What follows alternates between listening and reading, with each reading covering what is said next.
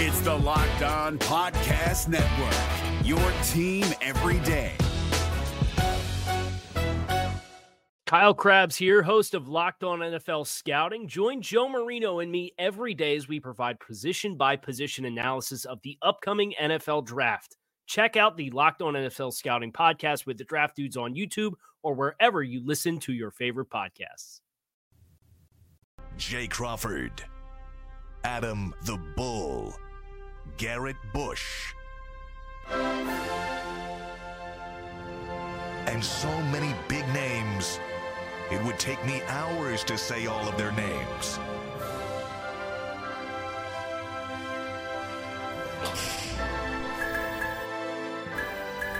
The ultimate Cleveland sports show.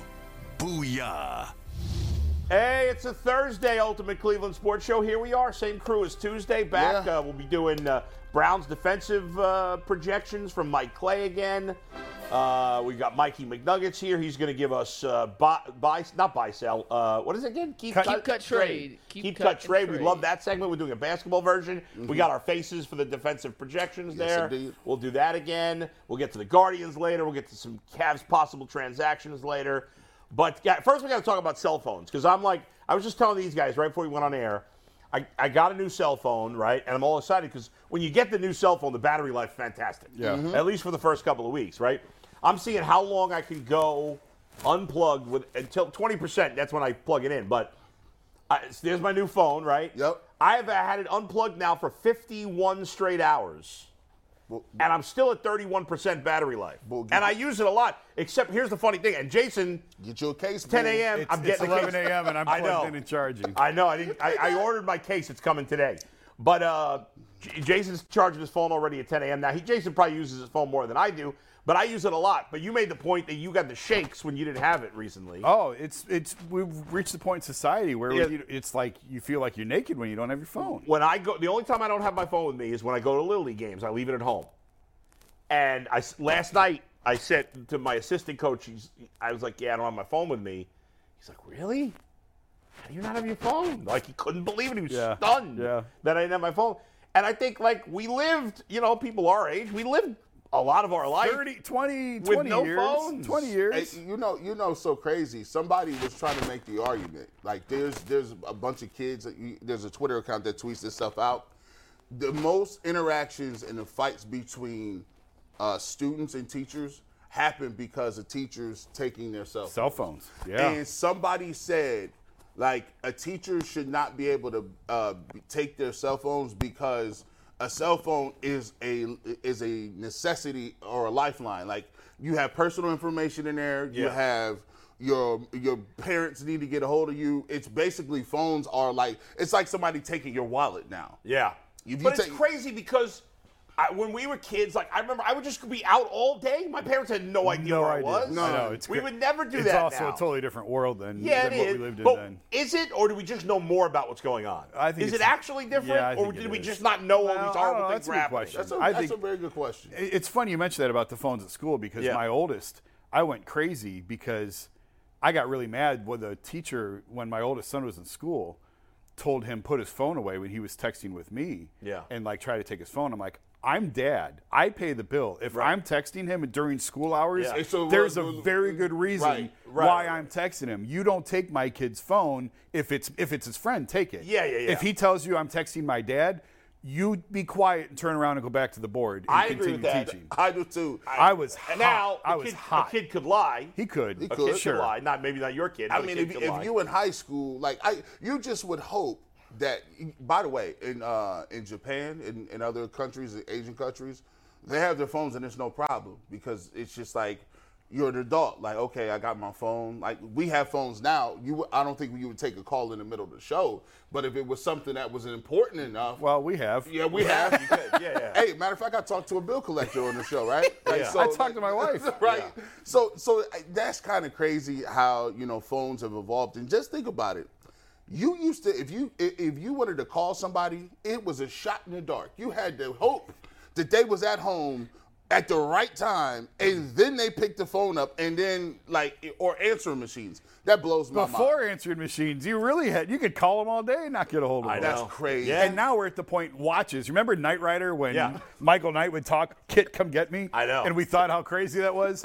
Yeah, now you got it. I can pay for a meal on this watch. Bro. I can make a call on it. It's incredible. I just got my son an Apple Watch for his birthday. Yeah. And the other day, I was like, he was playing with his friend, and I'm like, I got to go find him outside to tell him. But I'm like, oh, no, just call him on his watch. Yeah, we have that for our kids. And he can only talk to me and his grandparents and a couple other people. We have those for our kids. It's the GPS in there. You see where they are. You know where they are. I can text them at school. You can't call nobody on these watches. No, these watches different. No, you know what I'm saying? You're not going to call nobody. Yeah. All right, enough phone talk. We're all obsessed with phones. Let's get to baseball. Well, not baseball, but betting talk, which is mostly baseball with me. And I lost yesterday. The Red Sox crapped the bed. Yeah, I actually put a free bet I had from MGM on that, Bull, so thank you. Thanks, Bull. For not winning me money there, but I'm going to ride with you today. You have two bets, and they're both brought to us, as always, by Bet Rivers Sportsbook. This is the place to be. Good job mentioning another sportsbook during this. Yes. Well done, Mike. Yeah. You're welcome. Way to produce. Well, hey, Bet Rivers didn't give me the free bet yesterday, but they will probably today because now I mention it, and they usually hook me up when I do. So, Bet Rivers Online Sportsbook is the place to be for every single game. Right now is the perfect time to join Bet Rivers Sportsbook because when you use the deposit code SPORTS, you receive a second chance bet up to $500. Get in on all the action with weekly specials on your favorite sports like baseball, hockey, basketball to help you win big. Check them out at betrivers.com. Download the Bet Rivers app today for the latest lines, odds, and boosts. All right, I got two podcasts I wanted to promote. Yesterday's podcast, you can still listen to that, obviously, where I talk about ways to make the NFL, the NBA, and Major League Baseball better.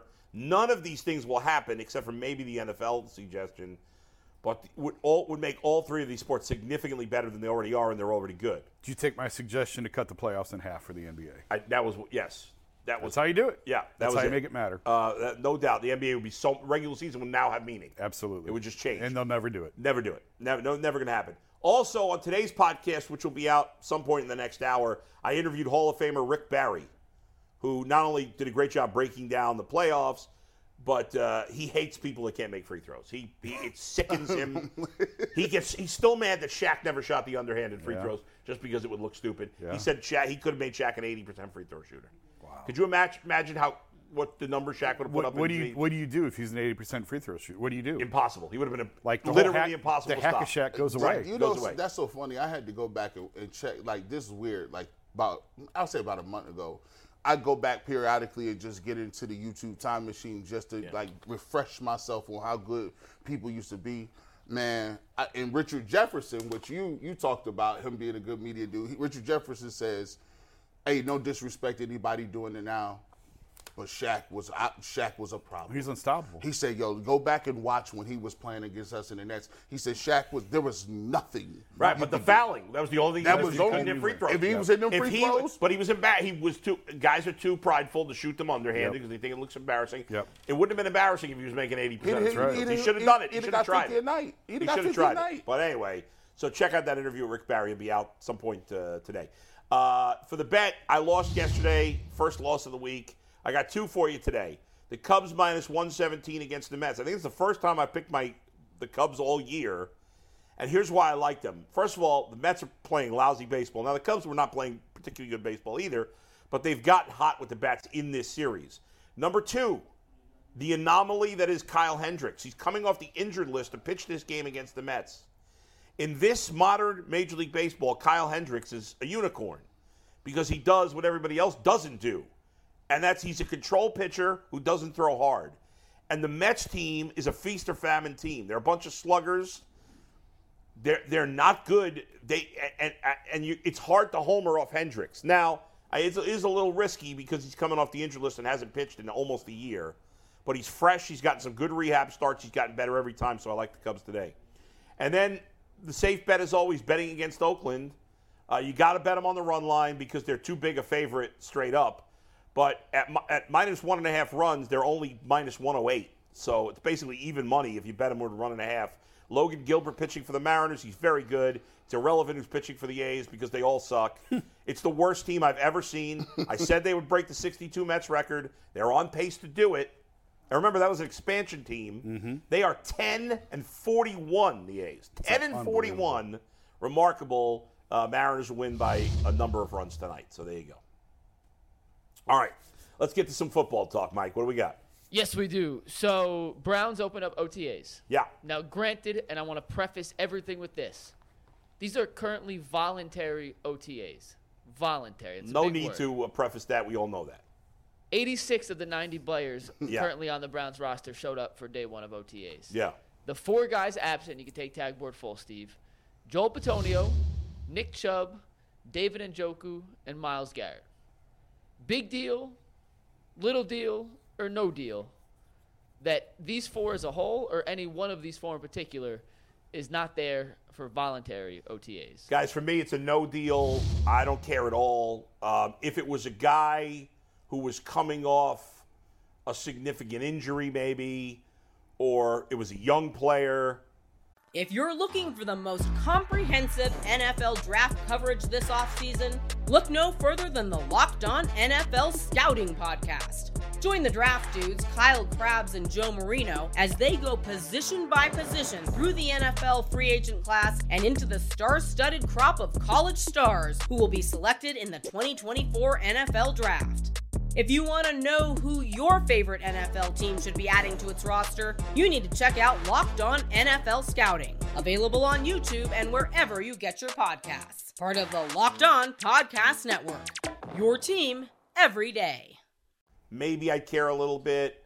Would I rather them be there than not? Sure. If I had to choose, I'd rather the guys be there. But to me, it's no big deal. These are all veteran players.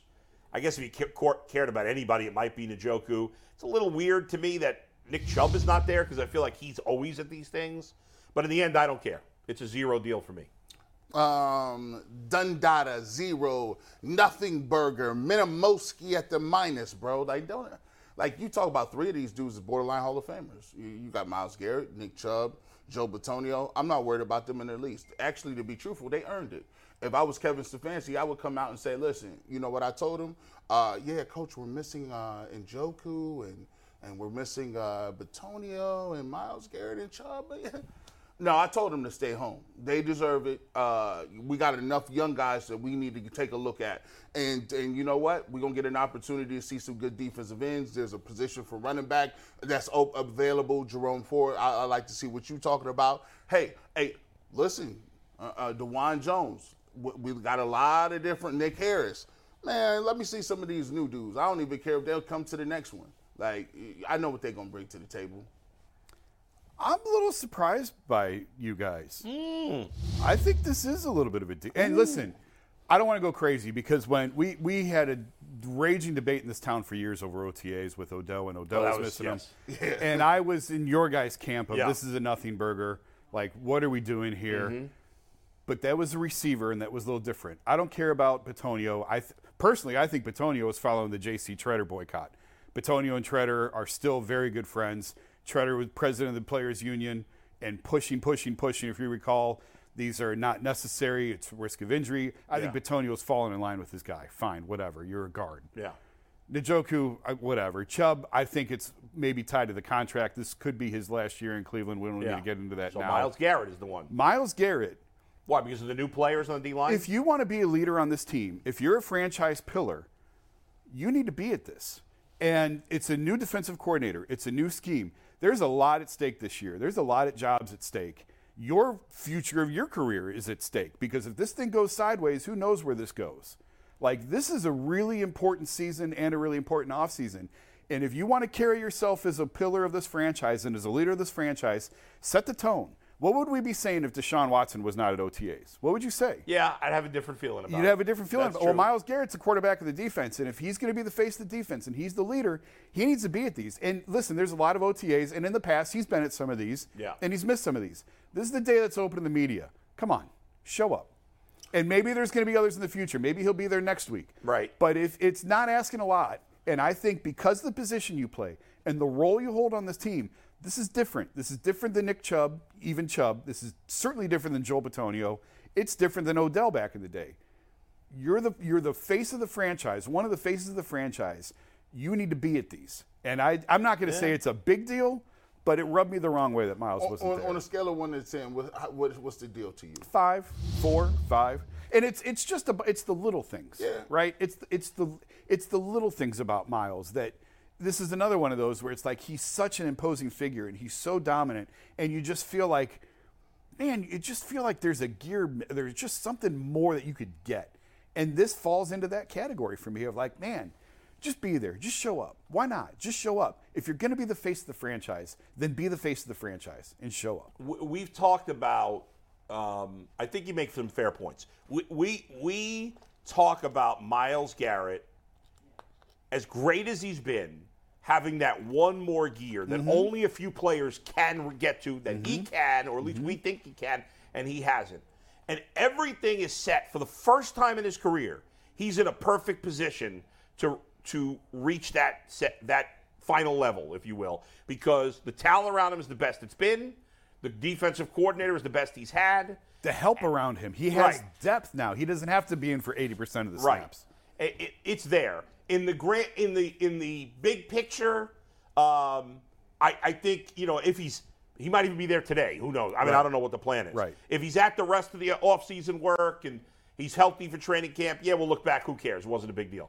But to some small degree, I think it's a fair point with him specifically. Especially the fact it's a new system, it's a new scheme. Yeah. Like these are, and Kevin and it's all new defensive line. He's playing with different guys. Absolutely. Yeah. And Kevin has talked at length in years past about the importance of this stuff, and how they didn't have it during the COVID years, and then they didn't have it because everyone followed Treader's lead and nobody showed up. And these are really important times. And it may not seem like a big deal in September, but these are still important practices. And again, I don't care about Bitonio. I don't care about Chubb. I don't care about Njoku, whatever. But Myles is different. He holds a different position on this team, a different importance to this team. I think, especially on the day when the media is there and the cameras are there and it's going to be talked about, you need to be there. I think one thing that we got to understand too is he was coming off injury. He did get hurt in a Pro Bowl. He dislocated his toe or something. Yeah. Not to say that that's like a major injury or anything. I just think for Myles Garrett, this happens a lot. I kind of compare Myles Garrett a little bit to guys like Wilt Chamberlain and even to a certain extent LeBron James, in that they are so much physically gifted as far as his traits, like what he can do on the field. He's faster than everybody. He's bigger. He's stronger. He bends in ways that a man that size should not be able to bend. And he got in a car accident, destroyed the car, and he got out like nothing happened, like almost. Like, you got to think about it. It was his fault that this happened. But that just goes to physically, it's almost to a point where we be feeling like he's indestructible. Like this is Myles Garrett is some sort of mutant. Like he's like a X-Men or something. But I think that Jason's point is it doesn't even matter necessarily if he practices. Yeah, it's just presence. be there. If you mentioned LeBron, Yeah. If the NBA had OTAs, you think LeBron would be there? Probably. I can tell you 1,000,000%. Probably, he would be there. He would be there. Now, it's a different sport, but Myles carries himself as the LeBron of the Browns. He thinks he's the LeBron of the Browns, so then act like it. And I don't know about you guys, but like, you said that those three guys, well, forget Njoku, because he's not as important to the team as the other guys. Bitonio, Chubb, and Myles Garrett have been the three best Browns, right? They're all guys who could be in the Hall of Fame someday. For me, and I'll admit, I don't know this to be 100% true. This is just my feeling on the situation. It may be totally unfair. And maybe it's because Myles Garrett is the freakiest of freaks that I feel this way. But in my mind, Joel Bitonio and Nick Chubb do everything they possibly can to be the greatest player they can possibly be. And for me, Myles Garrett, like those guys do 100. And to me, Myles does 95. Now, that may be completely unfair. That's just how it feels to me. It's just an impression. I don't know. I feel like, so the thing with Myles Garrett is, kind of going back to what I was saying, he's so good that sometimes you diminish just the level that, like, people compare him to TJ Watt, right? Yeah. And as a pure pass rusher, skill for skill, pound for pound, it's not even close like that as far as physical traits. He's not. You might look at Micah Parsons, right? That's the closest I can say that's like in the same area. But even with Myles Garrett, he's bigger than Micah Parsons. Yeah. And he moves the same way. Sometimes I think that when we look at those numbers, and he put them numbers up so many times in a row, like he's giving you 12 to 17 every year. Think about how many other guys opposite him, right, couldn't get to 10. Look how many people can't get to 10 or 9. Jadeveon Clowney was the number 1 pick overall. He has some of the same physical gifts. To get 16 sacks is not easy. Now, if he wants to be known as the Aaron Donald, and he's told us he wants to go to a new level, then it's not that much to ask for. And it is relatively fair to say, if you want to be that, right, we need to see you in the tackles for loss. And I've been critical of that as well. What are you doing in the run game? Tackles for loss, different things like that. But sometimes I do think Myles Garrett gets we're a little more harder on him because he's that physically gifted, and he's more physically gifted. And more is expected of him. Yeah, right. So that's just what it is. Can he get to another level? Yeah, I think he needs can. to. He needs to. And there's more depth and more talent around him to where you would think that he won't wear down. Yeah. You know, they've asked so much of him in terms of the number of snaps that he's played that hopefully they can scale that back a little bit this year.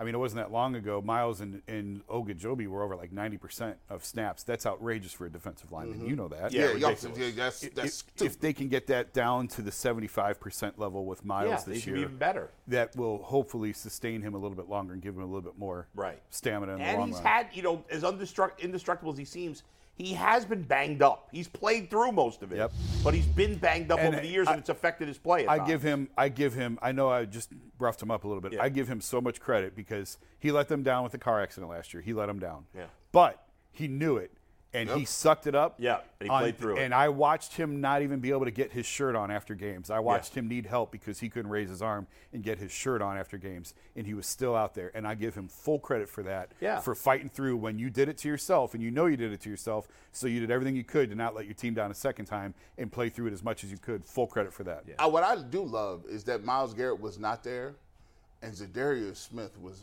very vocal. Yeah. He even spoke to the media. And we had Matthew Collar on last week and said all of last year he spoke to the media twice. Wow. Twice. And he already spoke to the Cleveland media. And Dalvin Tomlinson was out there looking very large. Hey, listen, Dalvin, I had to go back in the time. I had to look, man.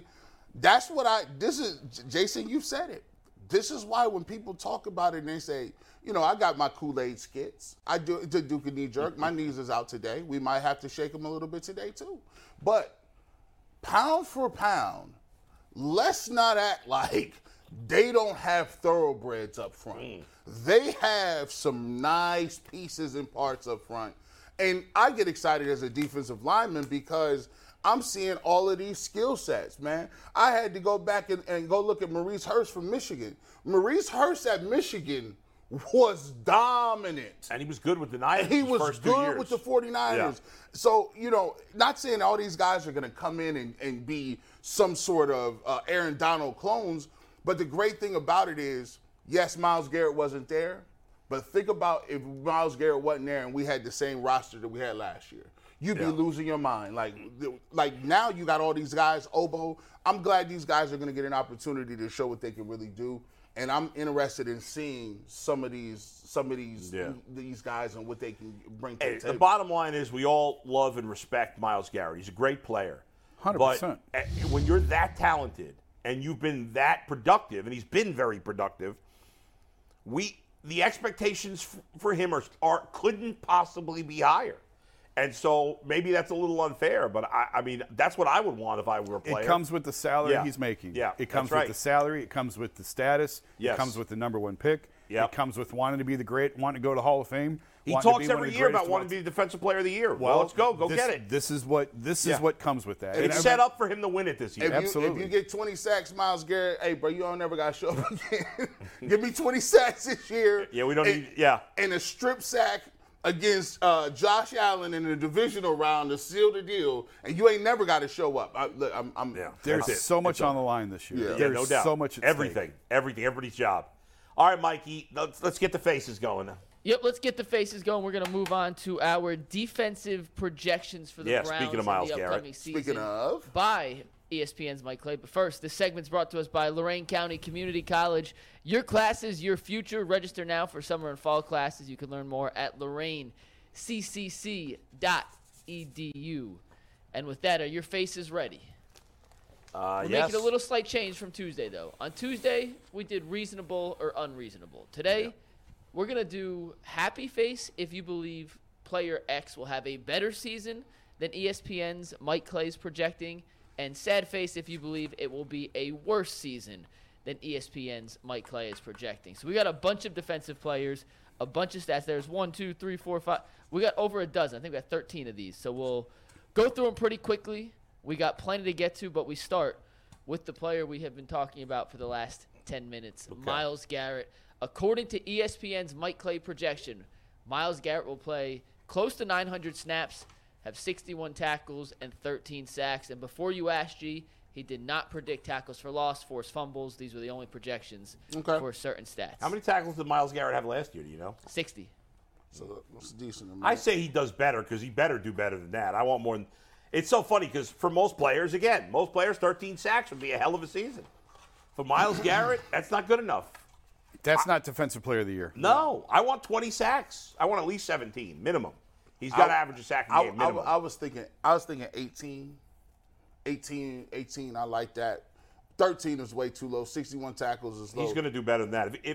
That'd be a disappointment, those numbers. And by the way, they got other pass rushers, so you can go ahead and he probably factored that in, that some of these, they'll cannibalize each other, and some of these other guys will take away his numbers. But you know what? It shouldn't. Their sack totals should just go up as a team, way up, because they had nobody. And they had nobody last year. Or because they stop you on second down, that they have now more third and longs that you have to go for instead of being second and medium, right? Like you got guys up there stopping the run, so now they have to throw. But 13 is that gets you Pro Bowl or something, but that's not what we're looking for. No, and listen, you playing in the AFC. There's a lot of teams that are throwing the ball. The AFC in general, the NFL, but especially in the AFC with all these big time quarterbacks that you're facing in 12-17 games against AFC teams. Now the Steelers and Ravens tend to run. I get that, but it was interesting. I don't know if you guys saw this quote. Did you see the quote? Anybody see the quote from Lamar Jackson yesterday? I did. He talked about Todd Monken, who is the new Ravens offensive coordinator. He expects to be running a lot less this year. I don't remember the exact quote, exactly what he said word for word, but basically it was, I don't expect to run. Well, good. We'll take that. And now, I think the truth is we all know that your instincts are your instincts. So if the play breaks down, Lamar's going to run. Right. Hey, Lamar. Right? Most quarterbacks look to throw, get out of the pocket and throw. Lamar gets out of the pocket and runs. However, the way he's talking, it would make sense, and you don't want him running as much because even though he's great at it, you're going to get hurt eventually. Injury. And so I would think there'll be a lot less designed runs for Lamar in this new offense with the new OC, but he's still going to play breaks down. I'm out of here. Yeah. Hey, we're still going to see that. I heard this story before. We hear it every year. Every single year, people tell you the mobile quarterbacks ain't going to be running. This is the RG3 but story. He's another level. Okay, so RG3. So Lamar Jackson has obviously the most rushing yards from a quarterback through 5 years. All right, Cam Newton is second. Mm-hmm. How many more yards roughly do you think Lamar has rushing than Cam Newton through 5 years, through the first 5 years of his career? 500. Maybe 1,400. You almost nailed it. 13 and change. Wow. I mean, think about that. Wow. More than the second guy. He ran more than Michael Vick ever ran. Yeah, it's about 275 yards more per season. But most quarterbacks don't even run for 275 yards in a season. So this sounds crazy because I spent all season be like they need to give Lamar Jackson his money. Yeah. But here's the problem. When RG3 did the same thing, see, when you have design runs and then you can do other things off of it like play action, you get wide open looks.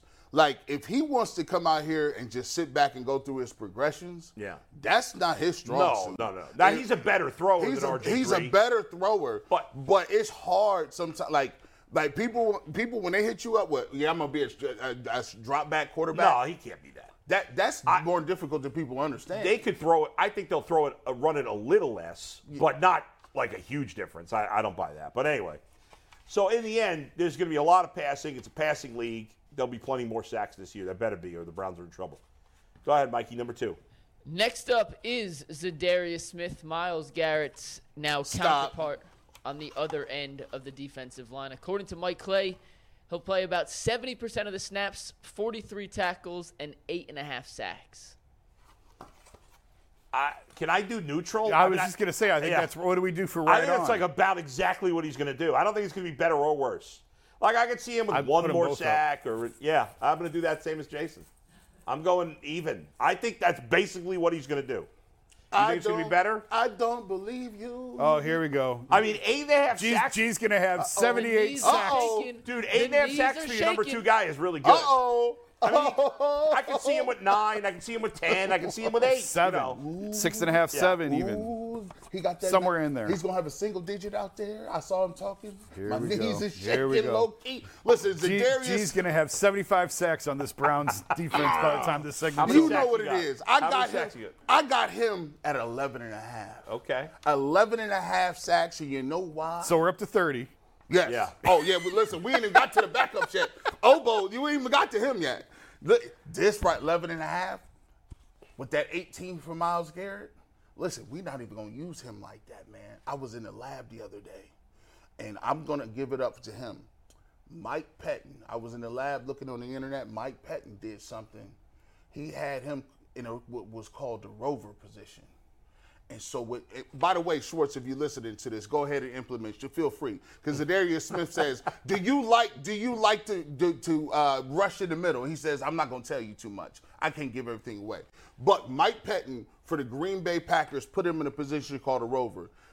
In the rover position, you line up anywhere you want, and you can take any gap you want. No responsibilities as far as contain, no responsibilities as far as you need to line up at. Yeah. And they put him in that position, and he picks the guy and does whatever he wants. And they make it right on the back end. He was dominant. He would just pick out the center and be like, I'm going to stand up over you. I actually think Mike Clay's projection of his playing time is a little high, because I think at his age, and with having Obo on the team, I think he'll play a little less than that. I think they're going to want to keep him fresh. I think 60%. I think he's in the 60%, which is why I think 8.5 sacks or somewhere near there is good. Like, maybe he gets 10 sacks. That would be great. But let's be clear. I just want to say one more thing. For him giving 8.5 sacks and only is playing 70% of the snaps, I agree with what he was saying there in one respect. He has injury issues. He had the knee last year. Right. He had the back before. Right. And that's why I'd play him less. You signed Obo, you gave him good money. I'd play him less, keep him fresher. Go ahead, Mikey. Obo's next, and this one I think we're going to disagree with. I don't think you guys are going to like Mike Clay's projection for Obo Aquanquero. 43% of the snaps, 42 tackles, and 3.5 sacks. No, I don't agree with that. Come on, man.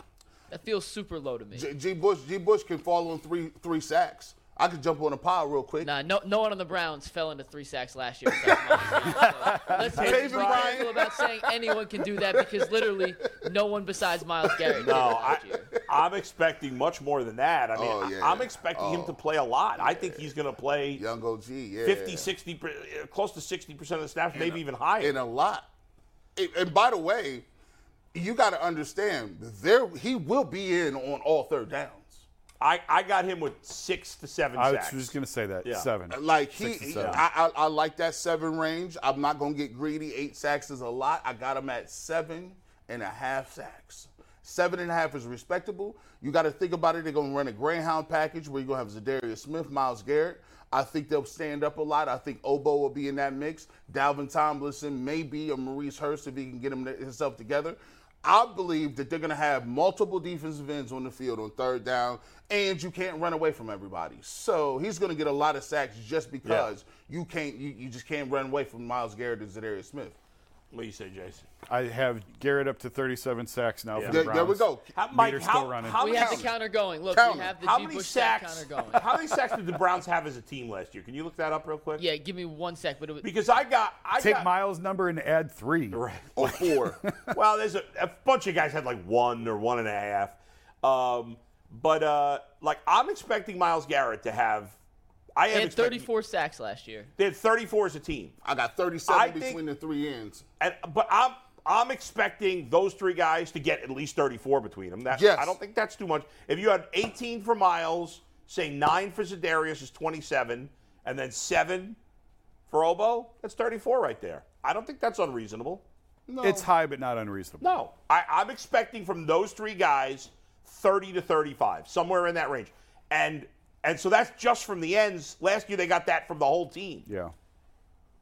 Well, tackles is where we head next. Yeah. And G. Bush, we are keeping a tracker of how many sacks you are projecting here. Yeah, here we go. We're not going through every defensive end. We won't go through every defensive tackle, but we will go through Dalvin Tomlinson. According to ESPN's Mike Clay, he'll play about 65% of the snaps, near 50 tackles, and 3 sacks. And I see Jason giving us the Dumbo ears, which means he thinks Mike Clay is pretty spot accurate. on. I was thinking in my head 3 before the graphic went up. Yeah, I was 3. I'm with 3. He not gonna get all that. Like, I'm not gonna have him looking crazy at 7 sacks for a D tackle. I actually got him a little higher than this because I think he's going to play more. What percentage of the time? So he based it off 1,000 snaps. So Okay. 65-ish percent of snaps. I think he plays a little more than that, and I got him with 4.5 sacks. That was where but my knees was already shaking. Yeah. Like I'm gonna be over there really doing the most with my knees. Not significantly different than what they got, but I got him a little higher than Mike Clay's prediction. If they give him 4.5, yeah, you're even. I'm even. I'm pushing on that. Even Steven, I'm a little higher. Okay. All right, next up. It's hard for me to grade tackles. I'm really just looking at the sacks. Tricky. Yeah. Yeah, it's tough. And these are straight projections from a fantasy football guy, but gives us something to talk about. Yeah. And it is his number and his model. It's pretty in depth. Like, this isn't just him throwing numbers at a he's wall, not just throwing out random numbers. Mike's really good. Next up, Jordan Elliott plays 56% of snaps, 33 tackles, 2.5 sacks. He had 3 last year. I'm not a Jordan Elliott guy. I think we're all in agreement. I don't even think he might not even be on the team. I think he's on the team, but I think he plays less than that. I'm not expecting much out of him. How many percentage of the snaps he gonna play? 56. It's out of 1,000, so just I don't want him to be the starter. I want one of these other guys they brought in to emerge. He might be the starter, actually. No, he might. He might be next to that next second to Tomlinson. defensive tackle starting spot is up for grabs. Yeah, yes, it is. It's who's going to get hopefully somebody earns it instead of they all suck. So you got to pick someone. I am not I can't Jordan Elliott is my version of JOK to DeQuell. Yeah. Like, this guy, I mean, his grade, he'd be in the 40s, the 30s. Stinks. He's just not good. I got him with under 40% of the snaps, and I have him with a half a sack. How many sacks did he have last year? Did he have? He had 3. He was one of the, no, he had 2.5. 2.5. Taven Bryan had 3. Wow. Higher than I thought. I can't believe they had. Actually, I lied. Jordan Elliott had 2. I gave him a half. Give him a half. I got him with just a half a sack. Can you? That's almost. Have somebody ever did something so egregious, even though they made up for it, you go back and be like, I can't believe you did that. The fact that they got Taven Bryan and Jordan Elliott and Tommy Togiai and was rotating them boys out there. Yes, Andrew Berry, you made up for your mistakes, but I'm still like, I'm looking at you side-eye, like. Let's wait and see. Yeah. We think he made up for his mistakes. On paper. We think he's covered it. All right, next. Next up, the rookie defensive tackle, the big kahuna, Siaki Ika. 21% of snaps, 16 tackles, 1 sack. Thoughts? Tough to really grade this one. I mean, that's neutral. I mean, who the hell knows? I had him down at 0.5. So you're at 41 sacks now. 0.5. He's only gonna play first down like that. Like, he might play short yardage. Who knows how much he's going to play at all. I mean, and plus, one thing I did hear when he interviewed, he talked about just getting in better shape. Like, that's one thing they're going to understand, like getting in better shape. People don't know in college, like every level you go, there's like people that are better than you. But it takes more energy because you're trying to play hard every play. In college, if you're bigger than somebody and you playing the whole game, you can take 4 or 5 plays off. Like, you just like, I'm going to just be in my gap, just play. But when you're trying to fight for a position and you trying to keep you really going at it with top of the food chain, you got to be in shape. So he said he got to get in better shape. So we'll see how it goes. But that's about right. This next one is the one I'm most excited to see you guys give your thoughts on. It is JOK, who we have as a collective unit, and I'll include DeQuell in this, have been down on, but Mike Clay, super high on entering next season. According to Mike Clay, how about 86% of snaps, 117 tackles, 1.5 sacks, and 1 interception? Lord. Thoughts? Wow. I mean, that would be a fantastic season for him. 117 tackles? I can't. The Browns would be the Browns would be that's AFC Championship talk right there. I have DeQuell in my head right now. I know. I can't. However, I'm hoping. I do think, I've said this before, I Yeah. think like this system should play to his skill set perfectly. Yes, it is. If Jim Schwartz can't find a use for him, then he's useless. But that's too far of a bridge for me to cross. Yeah, to go that high. I got to say worse than that. I'm with you. This is tough. JOK's got to show you something. He got I got no faith. because he be doing a lot of stuff. I'm gonna say it's a little worse than that. I'm gonna give you that. But here's the thing. I think his sack numbers will go up because I think what you need to be using JOK is they need to use him as a blitzer much more. Just for the simple fact that his speed, he needs to be on quarterbacks like that. I think that Joe Woods did him a disservice in putting him in coverage. But he doesn't have him projected with a lot of sacks, but it's a lot of tackles. That's a bunch of tackles. And to be honest, I don't think he's going to be on the field like that on rundowns like that. Like if it's a running play, I got Taki and what's in there, Anthony Walker in the game. Yeah. I don't know if he's going to be able to stay. And by the way, can he stay healthy that long? Yeah. 86% of the snaps? It's a lot. Well, you mentioned Anthony Walker. He's next up on our list. How about 65% of snaps for Walker, 94 tackles, 1 sack, 1 interception? All right. That's pretty close. I think that's right. He might hit 100 if he's healthy. He might. I'll take that, by the way. I'd sign for that. I'll take that from Anthony Walker. I'd sign for that. Yep. Yeah. Sure. All right, we're all neutral. We're on agreement. We'll move on. Heading to the secondary now. Let's start with Greg Newsome, excuse me. Oh, we didn't get the Taki, huh? There was not projections for Taki, but we will go to Greg Newsome. He's got him playing every snap, basically. Essentially every snap, and getting his first career INT. Nah, bro. I hope he's better than that at throwing out the first pitch. Nah, bro. He's not going to play every snap. Like, he got him playing every snap, bro. Like, that's not – he's a nickel guy. Maybe he's playing 89% of the snaps. Oh, sorry. I'm making noise doing this. Yeah, Steve was like, what the hell is that? No, I think he don't play all them snaps. I think the rest of the numbers are fine. I just don't think he's going to play that much. Yeah, I don't either. I mean, he'll play a lot, but not 99% of the time. I'm going higher because of interceptions. I think he's going to have more than 1. I just think it's like the league leader had like 4 last year. I think it was 6. Oh, was it 6? Guys are not getting interceptions like they used to. Ain't nobody jumping these routes like that. Yeah. Like, This is a big year for him. This is a big year. 4 players had 6 picks last year. How many? 4 different players had 6 picks, and 10 had 5 or more. Okay. So. All right. Maybe we just don't get picks. Okay. Well, Greg That's Newsome still not a lot. has literally never had a pick. I mean, I'm before in not his saying NFL he's career, going to have 8, but 1 3? field, 2 to 3. picks. Okay. 2 to 3. All right, I'm going neutral on Newsome. I'll go neutral if you want to say he's going to get 2-3 picks, but yeah, it's kind of he only missed the snaps. So, I mean, he only missed the snaps, so I go push on the rest of it. All right, next up, Denzel Ward, 97% of the snaps, 69 tackles, half a sack, and 3 interceptions for Denzel. See, this is hard because I don't think there's any chance in hell he plays 97% of At the all. snaps, but the interceptions feel like they should be a little bit higher. Yeah.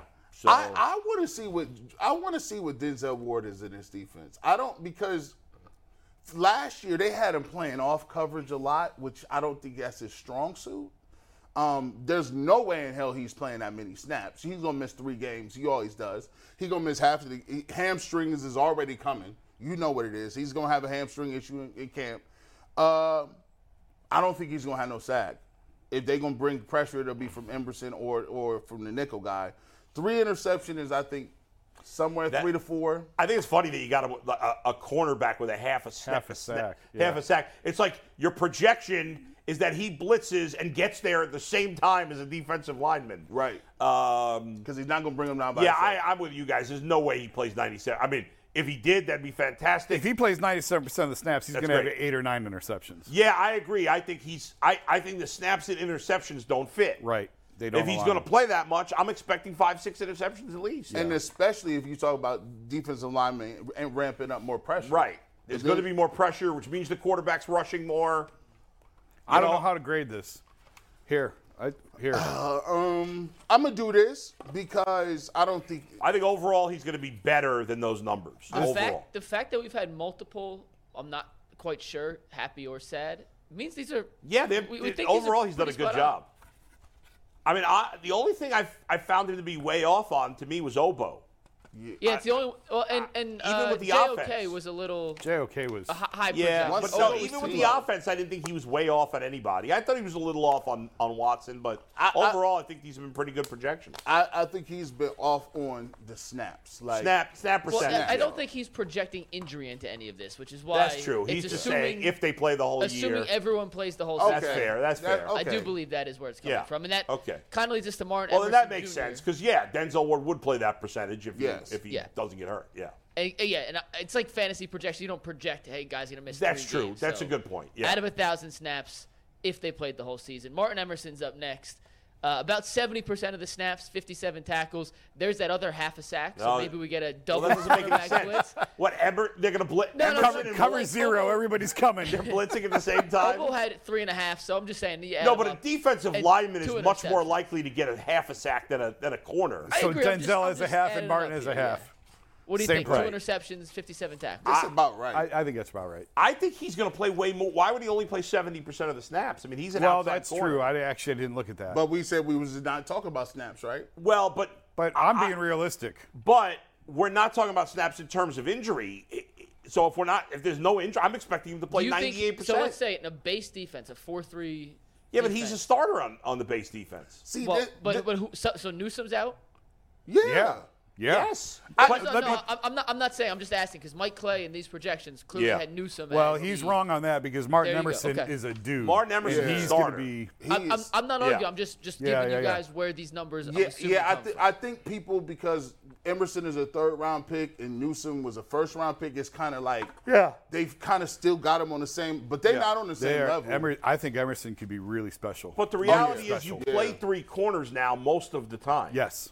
You know? So if Emerson's going to play more if he's healthy, Emerson's going to play more snaps than Newsome. That's why I was like, Newsome. If Newsome plays 89% of the snaps, that's about right. Yeah, I would expect that to be Ward. If they were all healthy, Ward the highest percentage, then Emerson, then Newsome. All right, I got to do the same thing as last time because I do agree the snaps are low. I don't know what the upside down means, but it means I agree with one and not the other. Next, it's Bulls' favorite player, Juan Thornhill. 971 snaps. I got no beef with Juan Thornhill. I said he's your favorite player. He's just, again, you can't tell fans and media members, like, again, with his comments yesterday, again, I love that he's positive. I love that he wants to change the culture. He's like, well, Chiefs fans expect to win. Browns fans don't. We got to have that. Well, Chiefs have won the freaking Super Bowl. Of course their fans expect to win. Browns threw a parade for a winless season. Yeah, how do you expect Browns fans to expect to win? I said he's your favorite Juan player. Thornhill showed up there after they had already been good. So, yeah, of course they have a more positive attitude. I wasn't poking the bear there. I was just saying. You guys. I think these numbers are accurate. These are spot on. I think they're spot on. This is what I expect from him. That one. I actually expect him to, you know what? I actually think he's going to do better than that. I think he'll have more tackle. I actually think he'll have more tackles, but not 3 interceptions. He better not have more tackles. We start getting to the range that we did last year with the safeties. You got problems. I think he'll have a few more than that. I think. But I think it's pretty dead on. He got some good ball skills. I think he may have around 80 tackles, give or take. Maybe that half a sack. He's a DB, but he will play the majority of the snaps. And this looks good. Yeah, I mean that's pretty spot on. This looks good. Yeah. We have two final safeties, then we'll move on to our next topic. Grant Delpit. Also, very similar numbers here to what Thornhill. More tackles, 94 tackles. but also half a sack and 3 interceptions. He had 4 last year. I don't see both safeties having 3. I don't see 6 interceptions from the 2 safeties. I see Grant Delpit with a sack and a half, maybe 2 interceptions, but the tackles look spot on. Yeah, I mean, I think overall this is right there. I think it's right there. Yeah, I agree. I don't think you're getting 6 picks out of the 2 safeties. No, probably not. About two maybe. I'd take 4. So he's got from the 3 starting corners and the 2 safeties. He's got what? How many interceptions did he have for Ward? 4? 3 for Ward. So 1 for Newsome.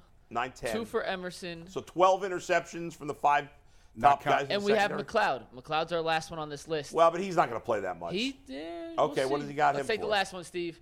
McLeod hasn't played about 50% of snaps. All right, so he's got 13 interceptions from the secondary, essentially.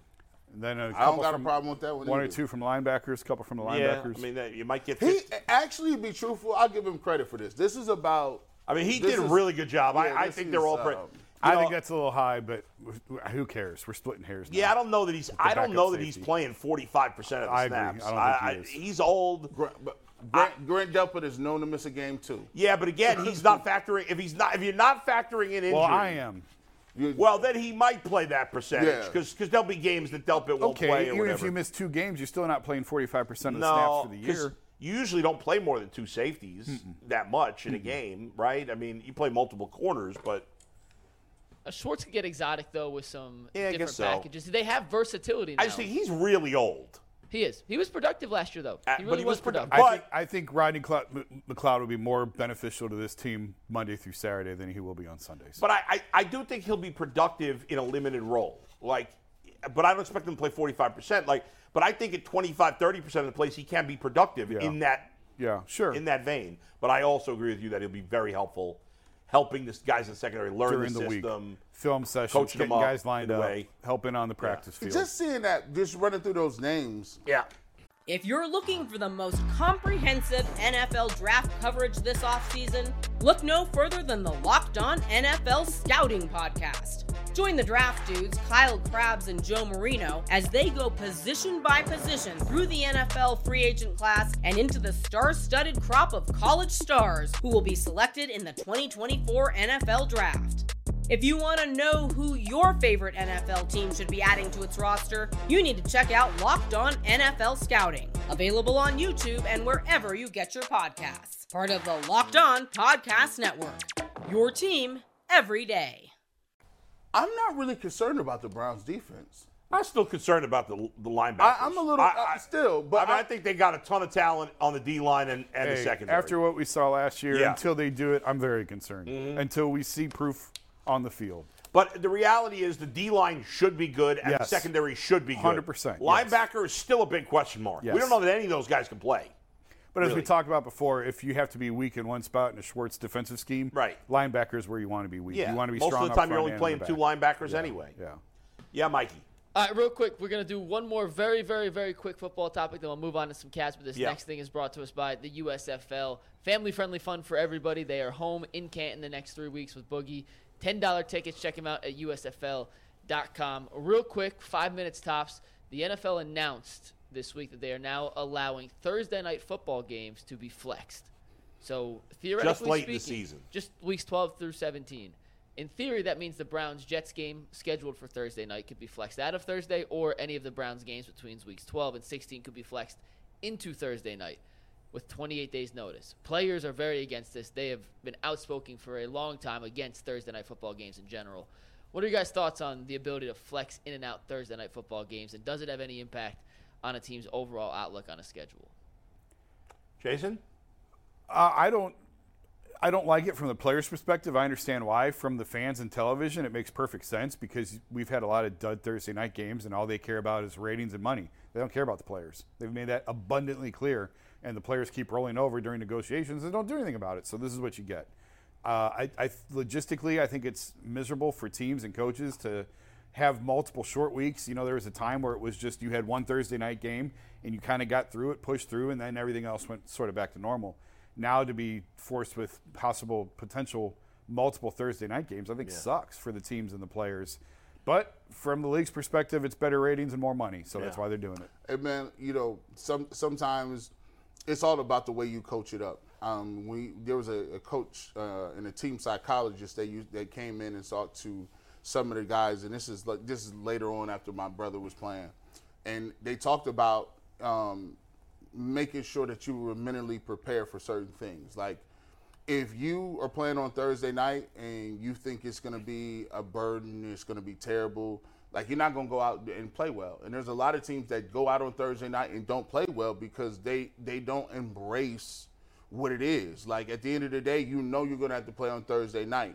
And the coaching staff has to not put negative thoughts like, hey, this sucks for us. We're going to have to, we got a quick turnaround. People shouldn't even be saying that. What they should be doing is trying to manage it and trying to put stuff in on 2 tracks, whether that means, hey, for the next 3 weeks, we're going to be preparing for our opponents, but we're also going to be putting in place for the Thursday night game in a couple weeks. Yeah. Like, so we're doing multiple things. Maybe, hey, guys, we're not going to be running you. We're not going to be doing certain things to keep you fresh. But you just have to manage it because, like Jason said, like, it ain't going back. Yeah. They're not about to stop, so you just got to adjust. By the way, this barely passed. It needed 24 votes to pass. It got exactly 24. It was 24-8. The Browns voted for it, so you can blame Jimmy. I think the Bengals were the only team in the division that voted against it. The Giants voted against it. I think the Jets did.